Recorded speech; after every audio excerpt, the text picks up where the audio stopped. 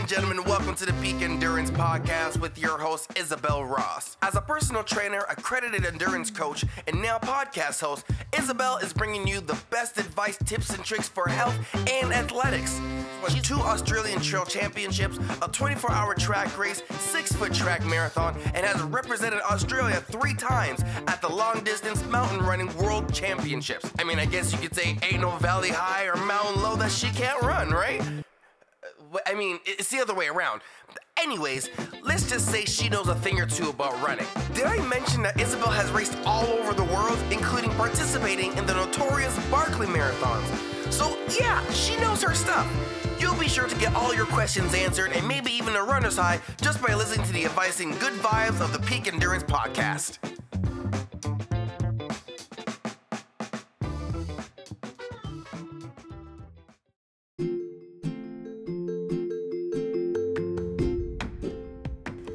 Hello and welcome back to the podcast. Episode 149 is an interview with Chris from a company called Ultraworking. Ultraworking is a startup researching peak performance. They study biochemistry, operations and psychology to understand what makes people perform at their highest levels. Chris comes onto the pod to discuss these concepts as they apply to athletes and, more specifically, ultra runners. Don't forget to show your support for this show by rating, reviewing and subscribing. The link is in the show notes and I do so greatly appreciate your support and you taking the time to write a review. I just absolutely love reading them. Now, my coaching services are currently at full capacity. To get on the waiting list, go to my website, peakendurancecoaching.com.au and register your name or go to the show notes for the link to the specific page. Once again, I had an issue with the laptop. I don't know what it is about Zoom at the moment. It only seems to do this when I'm doing an interview. I think my laptop is trying to tell me something. Anyway, once again, we dealt with it. We moved on. That's what we do as ultra runners, is we deal with issues. And so I hope I don't think it disjoints the conversation too much. Just bear with me while I try and figure out why my laptop doesn't like me interviewing on Zoom. I'm sure I'll work it out eventually, being the tech guru that I am. Not really at all, to be honest. Anyway, enjoy the podcast. So you like running, but you're feeling pain or irritation and you can't enjoy it like you once did. Or worse, your performance has taken a big hit. Now you're reminiscing on the good times where the wind blew past your ears, nature looked lovely as you passed it. What are you waiting for? Go and visit a specialist at Health and High Performance. With the latest in technology and a wealth of experience, the team at Health and High Performance can help you with all your running, injury, and performance needs. Let's get you back to doing something you love with the results you're capable of. Head over to healthhp.com.au/run, or you can find them on Instagram at Health High Performance. Health and High Performance are located in Mount Albert, Melbourne, but are available for telehealth appointments not only Australia-wide, but also around the world. So contact them now on their website to find out more.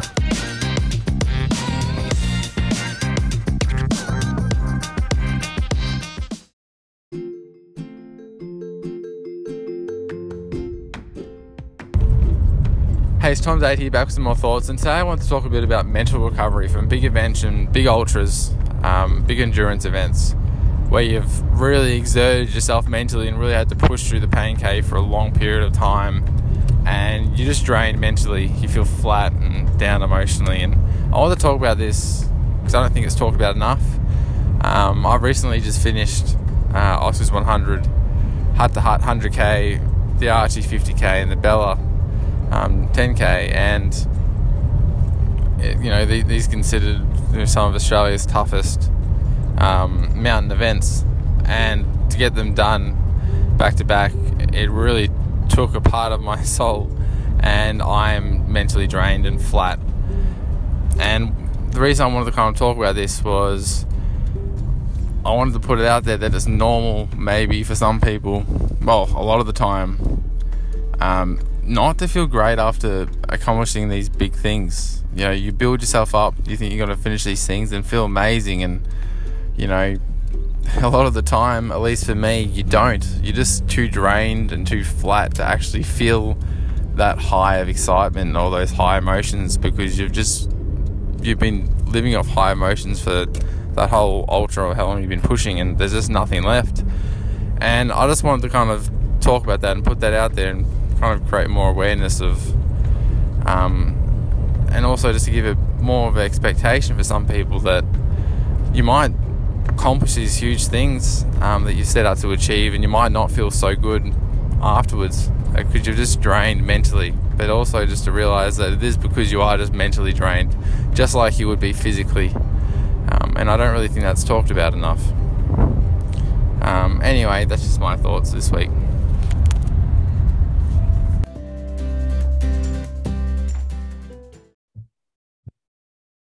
Hi, Chris, and welcome to the Peak Endurance Podcast. Thank you for having me.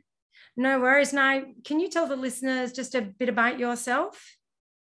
For sure. My name is Chris. I'm an engineer, trained as an engineer. I've worked as a health coach for many years, working primarily with executive type people. And now I'm product leader at a company called Ultra Working. We spend a lot of our energy developing tools to help people perform better work, have a better time doing better work, planning, and really helping them with systems to make that part of their life easier and more enjoyable. No, that's quite interesting because, if we can do that in our work life, then we can have, obviously a more productive work life, but better life all round. So how would that sort of what you're working on relate to runners?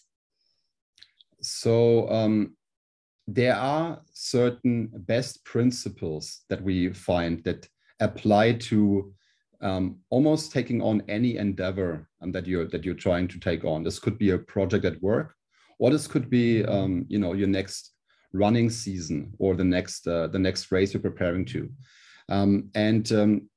These tools are not necessarily, or these things are not necessarily used in a systematic way, and we're bundling them together and trying to teach people almost like an operating system of how to approach a certain project. So, for example, when it comes to work, we will ask people before they sit down to start on a project. We'll ask them certain questions to really prime them or have them hone in on the target with much more accuracy before engaging in the work. So, for example, one of the key important things is that when you start something, you have a clear understanding, or as clear of an understanding as you can, of what the end result of that work session is supposed to look like. What am I trying to accomplish in the next 4 hours, for example? And this is something that is really important for work, but it's also a question that makes a lot of sense when we look at training and performance. Knowing why you are doing a certain type of exercise, knowing why you're doing a certain type of training protocol and how it fits into your bigger picture, your goals, having a clear goal in mind before setting out to do a certain activity. So when you put on your running shoes and you're preparing for your next run, I'm really thinking about, okay, what am I trying to do? What is this run going to accomplish, or what am I trying to accomplish here? Is this just getting some reps in? Am I working on my mindset as I push myself? Am I working on technique? And this will have an influence over the outcome of your training and sort of how much per unit of time you're getting out of the activity that you're doing. So you say it is helpful, but in what way? Like, so if I think about that before I go for a run, does that keep me more focused on what I'm doing, as opposed to then just being going off, right. Sometimes like we do when we run and we don't really think about what we're doing. What is the benefits of, even while we're running, thinking about what we're doing? So I would say, to summarize it, is you make the activity much more deliberate.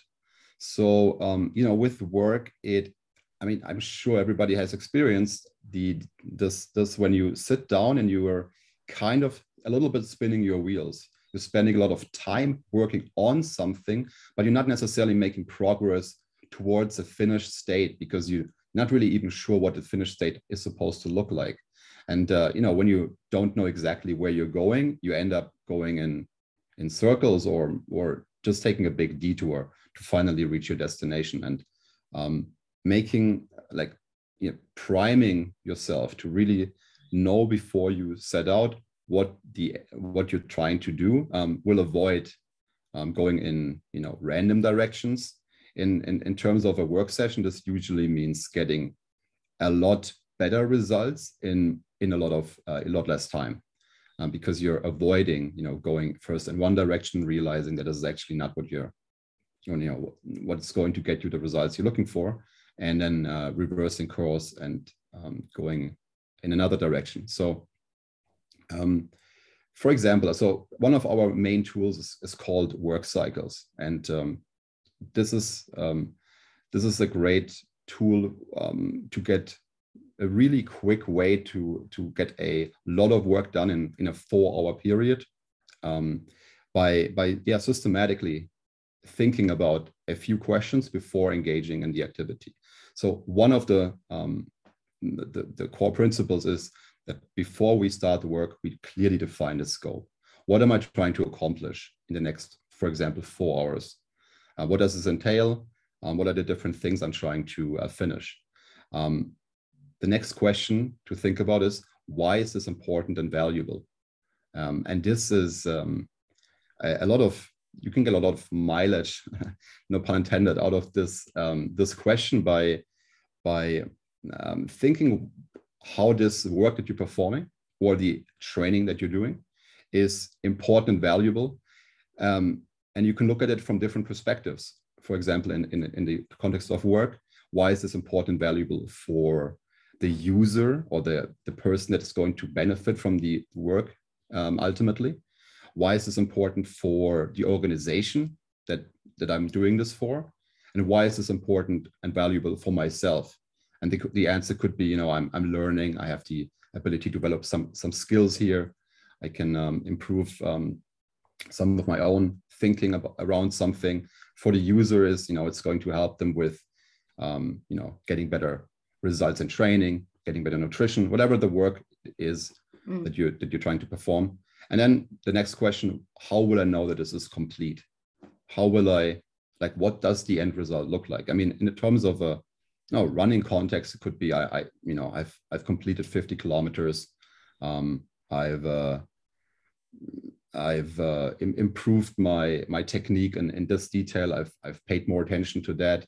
I've maybe managed to find a way to deal with inner voices as they come up during a race.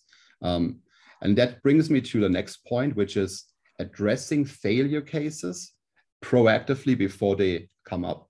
So,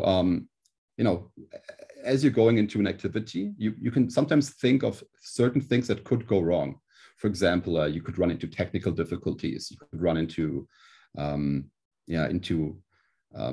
areas where you're waiting on information which you don't have at the moment, and then how do you address those? Or in the context of athletic activities, maybe there is a nagging injury that you still have that might flare up, that's a good example, I think. What will you do when that happens? Will you abort the training and go back, or will you maybe slow down to a walking pace and complete the distance? This is an example, but you're basically trying to come up with a strategy to handle the failure case when it arises before it actually arises. So you don't have to do any thinking when it comes up. You can just execute the plan that you have already set out to do. So that's the macro planning. And then we go into 30-minute work sessions that look very similar. We plan basically to that same level of detail, the 30-minute block. And then this is, I think, another really important part that I didn't systematically do in the past, which is closing the feedback loop. So after the work has been done or the training session has been completed, you really sit down and you take just a few minutes to go over what just happened and look at takeaways. What did I learn? What could I do better tomorrow? And this really over time has a huge difference, because you're not only having a better session, you're having a increasingly better session, because you're learning something new every single time you do a training or a work session. And I'm guessing you can reflect also on what went well, but also what could be improved and that sort of thing. Absolutely. Yeah. Absolutely. Both things are important. Yeah. And what I'm getting from you also is it's almost increasing mindfulness, so that you're really more mindful of what you're doing. But as we both know, there's so many distractions in the modern world. How do we avoid the distractions from taking us away? Because right. I find that, you can have your goals at the start, but then you get distracted by this and that, and then you lose that focus. How do we avoid that? So that's where... Sorry, we're back on, just a technical glitch there. So we were talking about how do we avoid distractions in this modern world? Right. I mean, when it comes to work, there's been a lot of focus in the last few years. A lot of books have been written about, the concept, for example, of deep work and distractionless work. And I feel like it's something that we have to really address. It's there are a lot of things out there that are trying to steal our attention, are really actively. Social media is designed to take our attention, and we have to treat it accordingly. We can't just, in my opinion, like really nilly, let it be there and do that. So I'm putting for myself a lot of defenses in place in terms of certain tools that will just block the distracting website for most of the time.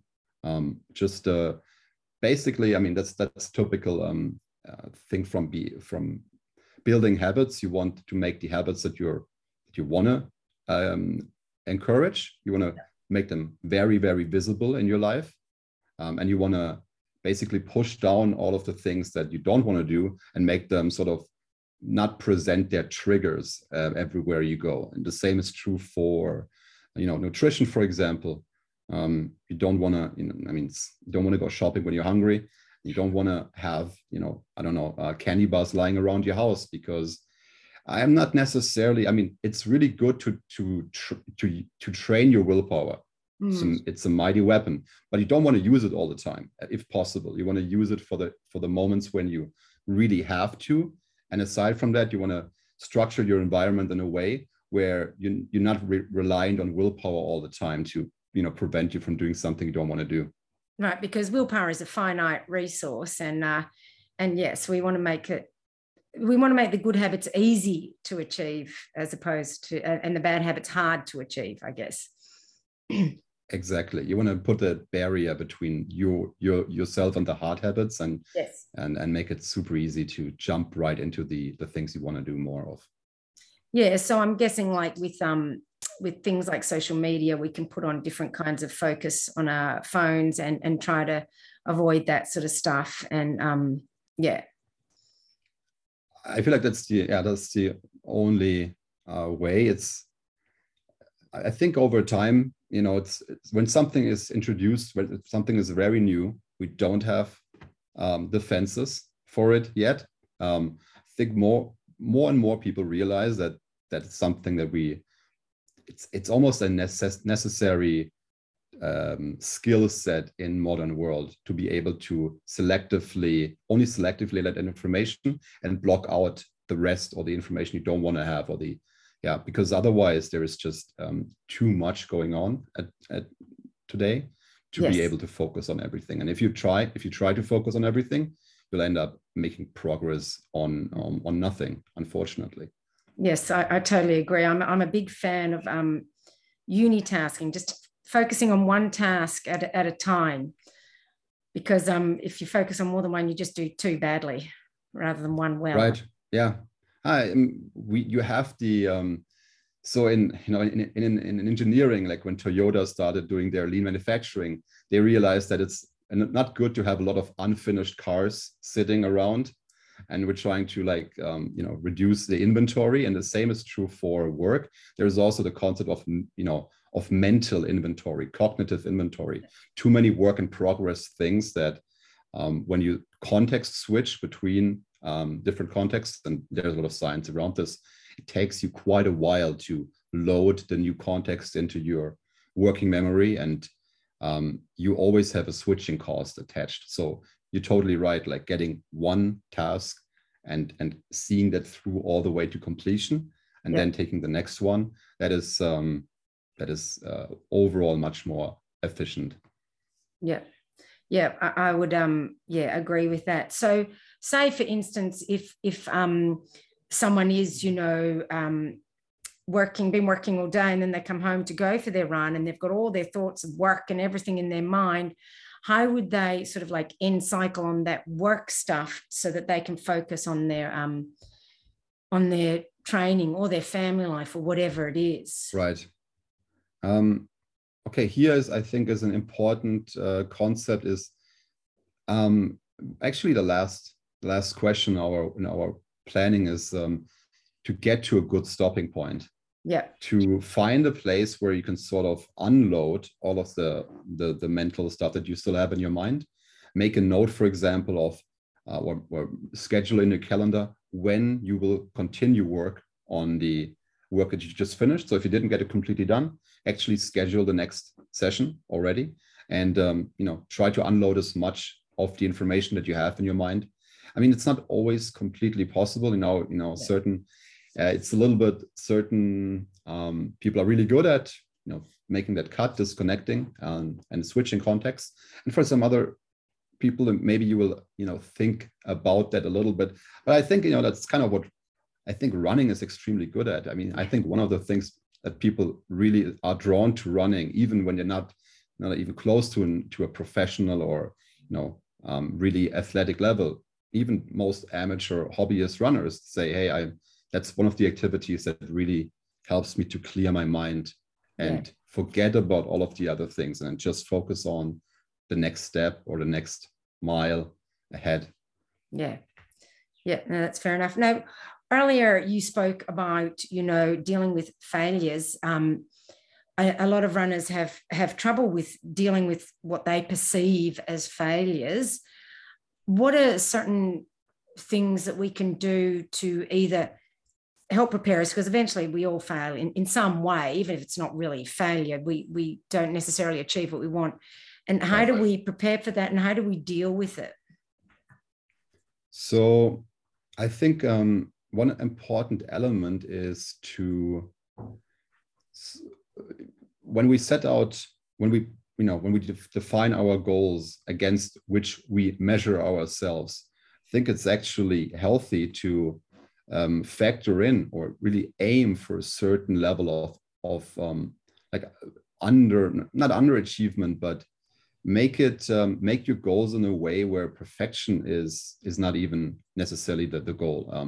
So when we have one of our tools called Lights, which is if you break it down, it's a relatively simple habit tracker, but the simplicity is what really makes it such an effective tool that people really like. A lot about establishing habits has to do with the feedback we're getting and exactly how certain tools are structured, and a lot of thinking has to go into how certain things are named and how we interact with them, that will have an impact on how consistently we do something. And in that tool, now we're telling people that they should be aiming roughly for a 70% goal achievement rate. Okay. So set your goals in a way where you can get about 70% done. If you achieve 100%, that means you have probably not set your goals high enough. Yeah. And if you're achieving too little, then now there's a reason to analyze. Is this because we just set unrealistic goals, which is totally possible, or was there a bit of a lapse in our execution? But once you do that and you set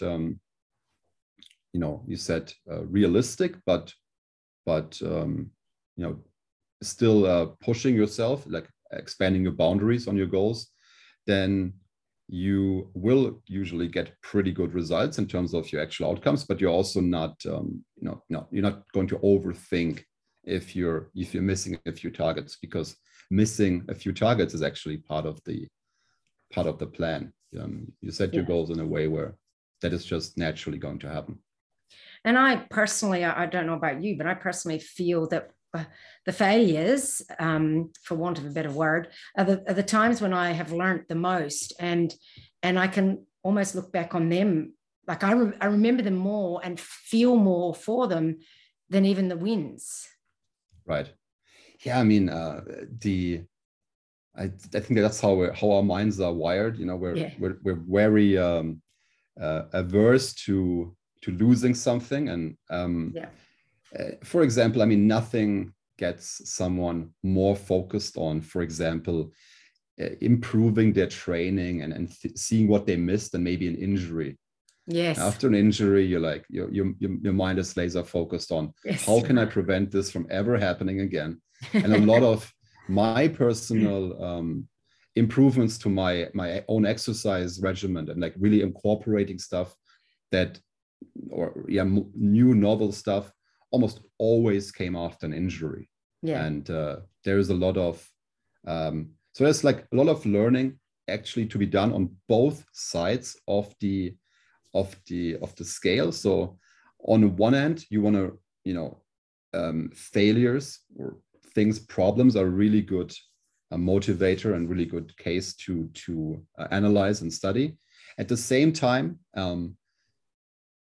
it can also be very useful to just ask the question, what of the things that I know are working could I be doing more of? And one question that I also find personally for me really interesting, what are the things that you already know are working that you currently are not doing? And this will almost always come up with something that you already know it's going to work because you've done it in the past and it worked in the past, but you just, for whatever reason, currently are not doing it. Yeah, and that's a good one. And I think very relevant for runners, probably when it comes to like stretching and strength work and all that sort of stuff. Right. Yeah. Especially, I mean, with if you look at the ultra endurance and how much your body has to take there, it requires a lot of sort of the maintenance of the systems. That's right. To take that. Yeah. And I think it's important to look at failures as not necessarily a negative thing, but although we do have the negative bias, like you said, but right. To see it, to try to reframe it so there's some positives coming from it. I mean, failure is it's so interesting to define even, and especially in the context of sports. I mean, the best, I think I would say, the best people in a sport have usually, quote unquote, failed the most. Yes. Because they've done it the most. Exactly. Like they've put in the most reps. They missed like the best basketball shot has probably missed the most shots because he's practiced the most. So is a missed shot a failure? It's really about the end result. So and it's a necessary part. If you don't fail, it's very hard to achieve anything if you're not willing to fail at some point. And if you don't ever fail, then like you said earlier, you aren't probably not really trying hard enough or pushing yourself high enough. Right. Yeah, like if you're to always succeed means maybe you aren't challenging yourself enough. Yeah, or just a freak of nature. Yeah, there's always that too. yeah, we get jealous of those people. Yes. And so as a health coach to, over the years, what role does, say, even nutrition play in helping us focus?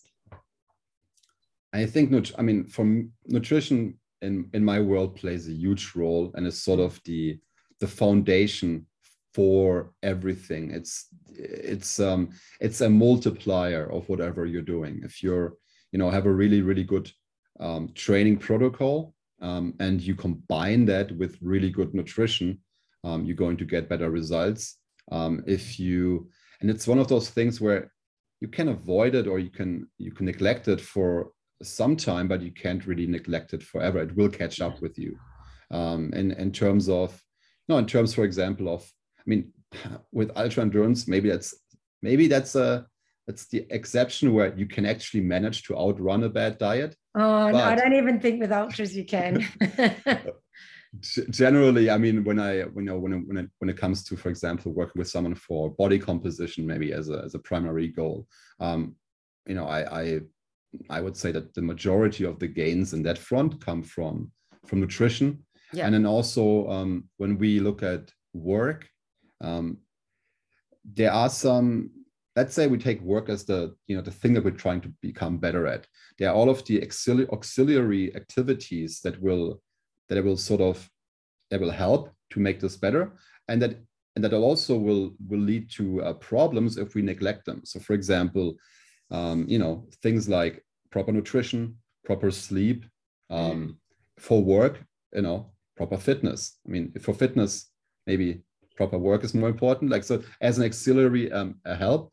But we run one event that has been really popular and people seem to really enjoy it, called the Pentathlon, where we basically try to focus people on getting the fundamentals right in the other areas of their life, so they can get really dialed in on performing in their work. So for a period of 2 weeks, people are grouped into teams.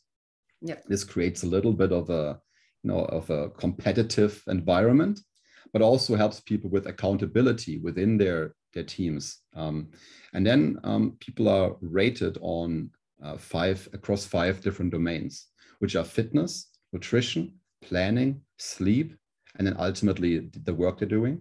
And what we're trying to encourage people here is not to set them the most outlandish goals and go on the craziest diet regimen that they've ever been on, but just pick something that is slightly pushing their boundaries, but that they can be consistent in for 2 weeks.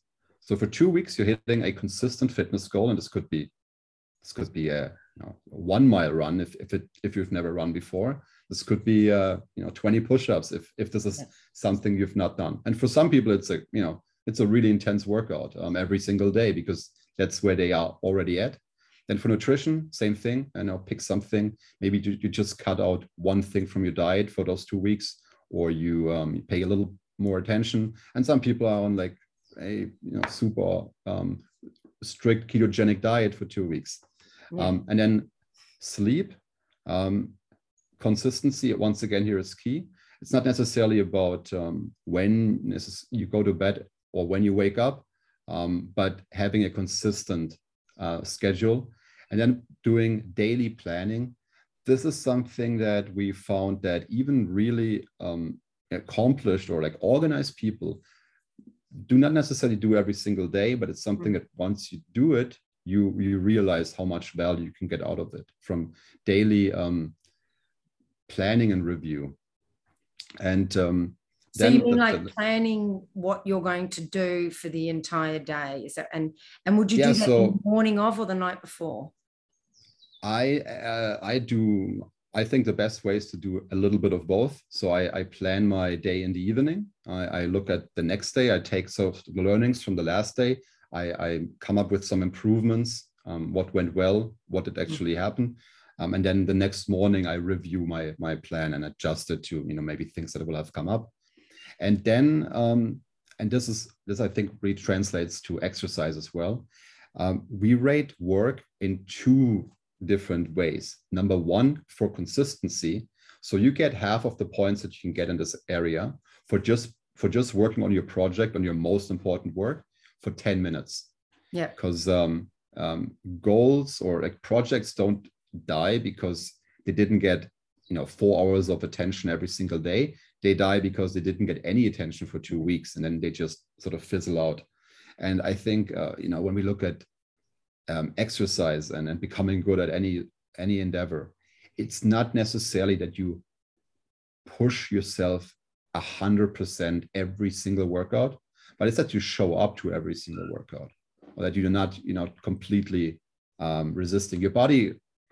Yeah, I mean, when we look at getting stronger or faster or getting more endurance, it's a lot about response recovery. So you're sending the signal to your body that it should adapt by doing a run, and it just has to be above your standard level of exhaustion, really. If it's a little bit more exhausting than what your body is currently used to, that it will adapt to that stimulus over time. And it's this combination of giving the stimulus, giving your body time to recover, another stimulus, another recovery period that will really give you the results over time. And then coming back to the work, then we also give you points for quantity. So basically, if you do 100 minutes of your most important work every single day, you get the total number of points. And it's interesting how this environment of accountability and a bit of competition, friendly competition with the other teams, and this scoring nature encourages people to really stick to their diet, put in their 30 minutes of exercise every day, and put in the 100 minutes on their most important work. Yeah, I think adding the competitive element really helps with that sort of thing. I can imagine.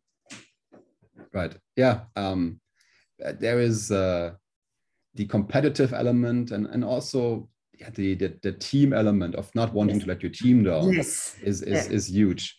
For whatever reason, humans are, we're pretty, like most people, actually very uncomfortable letting other people down, but a little bit more comfortable letting themselves down. Yeah, that's interesting, isn't it? Yeah. Right. And you can if you know that, you can systematically use it. You can make use of that, either a feature or a bug, the way we want to look at it. But yeah, for exercise, for example, if you're someone who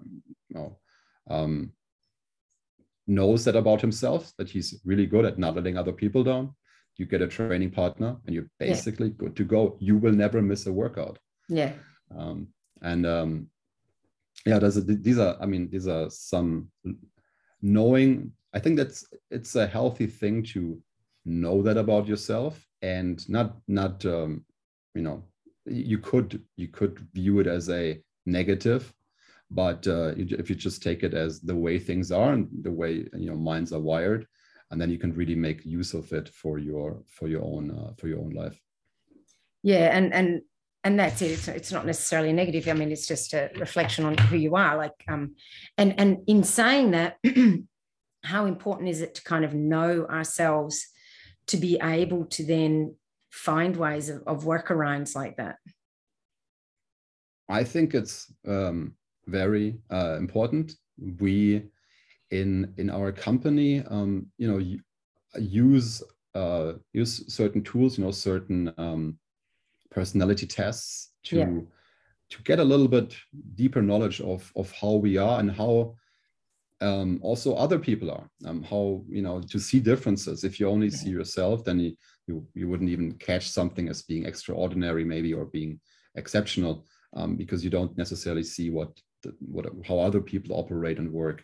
And also it makes it easier for you to collaborate with other people if you know how they function, how they tick, and how you tick, and where that could lead to friction or where that could lead to really great collaboration.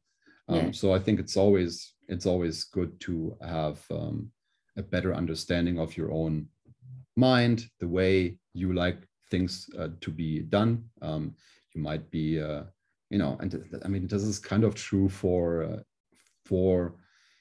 sports, in the sense that know where your strengths lie, and focus on that, and don't try to be something that maybe you're not in a sense of that area. Yeah, well, and especially for something like ultra running, where you spend a lot of time in your own head, many hours.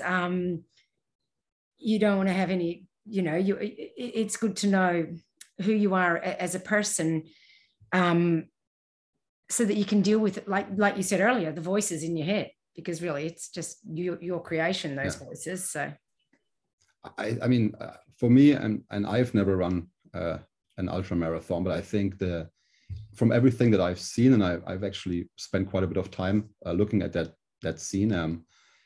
Yeah, it's one of the most mental sports that I think are out there. It's just hours and hours of dealing with that mental with the inner game of that sport. And I think it seems to me that the best people in the sport are the best people at that particular part of the.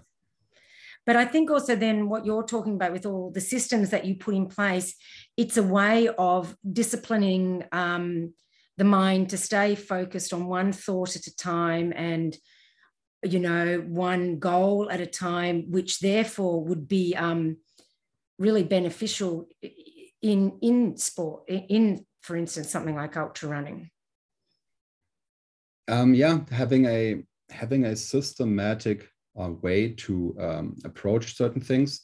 I mean, so the people that are drawn to the work that we do are mostly analytical people that are systematic already, but also someone who is looking for a bit of an external structure, a bit of a game plan to follow that is proven to work and has a track record to work. And it's sort of it's a bit of an operating system for doing work successfully and repeatedly successfully. Once you're good at this skill of being able to lay out the work that you're trying to do and then stay on task and not go in any other directions, it becomes really powerful, because now you can really just put it as a block in your calendar, and you can guarantee that work gets done. Yeah, which is not necessarily something that I think everybody naturally has access to. No, I mean, I've seen many people's working styles over the years, and a lot of people work long hours but don't necessarily achieve a lot. Right. So, right. If we want to try to, really be productive at work, but efficiently productive, then it's good to have systems in place, and then we will have more time for running. Absolutely. I think whatever you do, you want to do it. The worst part in terms of the worst thing for me is if you're not fully engaged with the activity that you're doing. So if you're at work thinking about, wanting to do something else, running, and then maybe if you're running, because you didn't get part of the work done, you're still thinking about your work. So you're between both things. If you're really good at, setting a target and just ruthlessly executing on it and just getting it off your plate, that frees up. That's very powerful. And we are with two elements. It's the right project selection. What are we going to work on? What are we going to focus on? And then the execution. How are we going to attack it and get it done? And if you're good at those two things, the first part, the selection is arguably more important. If you're choosing wisely what you're spending your time on and what gets you the biggest return on investment of the time that you're spending, then you've made a big step towards the goal. And then if you're also really good at efficiently finishing the work, then you really have a great combination of strength that will help you in whatever you do, basically. No, that sounds perfect. Now, where can people find out more about all of this that you're doing now? You can go to ultraworking.com, and if you go to ultraworking.com/endurance, then we'll have actually a page with all of the tools that I just mentioned, if you want to try them. And we have basically all of the tools that I mentioned have a free version that is fully functional that you can use. Awesome. And see if you can get benefits from it. The way I think this is a funny anecdote, I now work at Ultra Working, but I have been a user of their tools for several years. And I was already someone that considered himself pretty on top of his game when it came to being organized and being structured and the way I approached things. But even I got a ton of improvements for my own my own thinking out of those, and that's how I ended up eventually wanting to work here. Oh, that's awesome. And so just out of interest, did you approach them, or did they end up approaching you?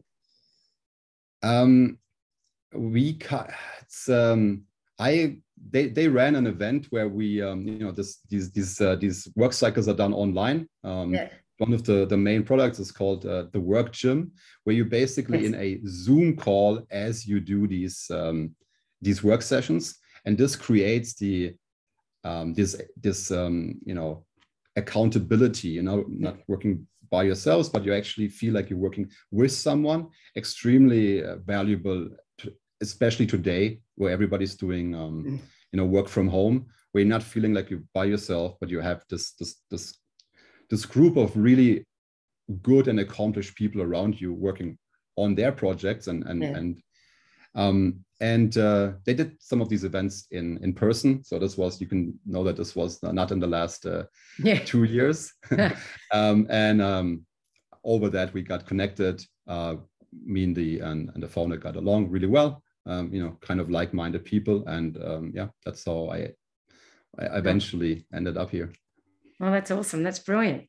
Alrighty, well, I'll put those links in the show notes so people can have a look and access those free resources.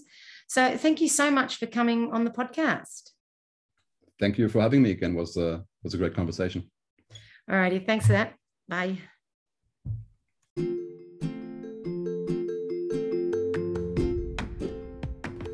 I personally love talking high performance and how we can optimize everything we do in work, in running, just in life. I hope you got some great ideas from this one. I've put the links to the resources in the show notes, so don't forget to check those out. Now, next week's pod is Ron and I talking about my Barkley preparation, and by the time I publish it, I will already be in the States at Frozen Head State Park getting ready. Exciting and scary times ahead. Now, if you want to get more awesome running info, make sure you join the Peak Endurance Running group on Facebook. It's a great place for all things endurance running. Or alternatively, you can go to my website, peakendurancecoaching.com.au, to get on my email list for my newsletter that comes out regularly. Let's just put it that way, because it's, regularly. That'll do.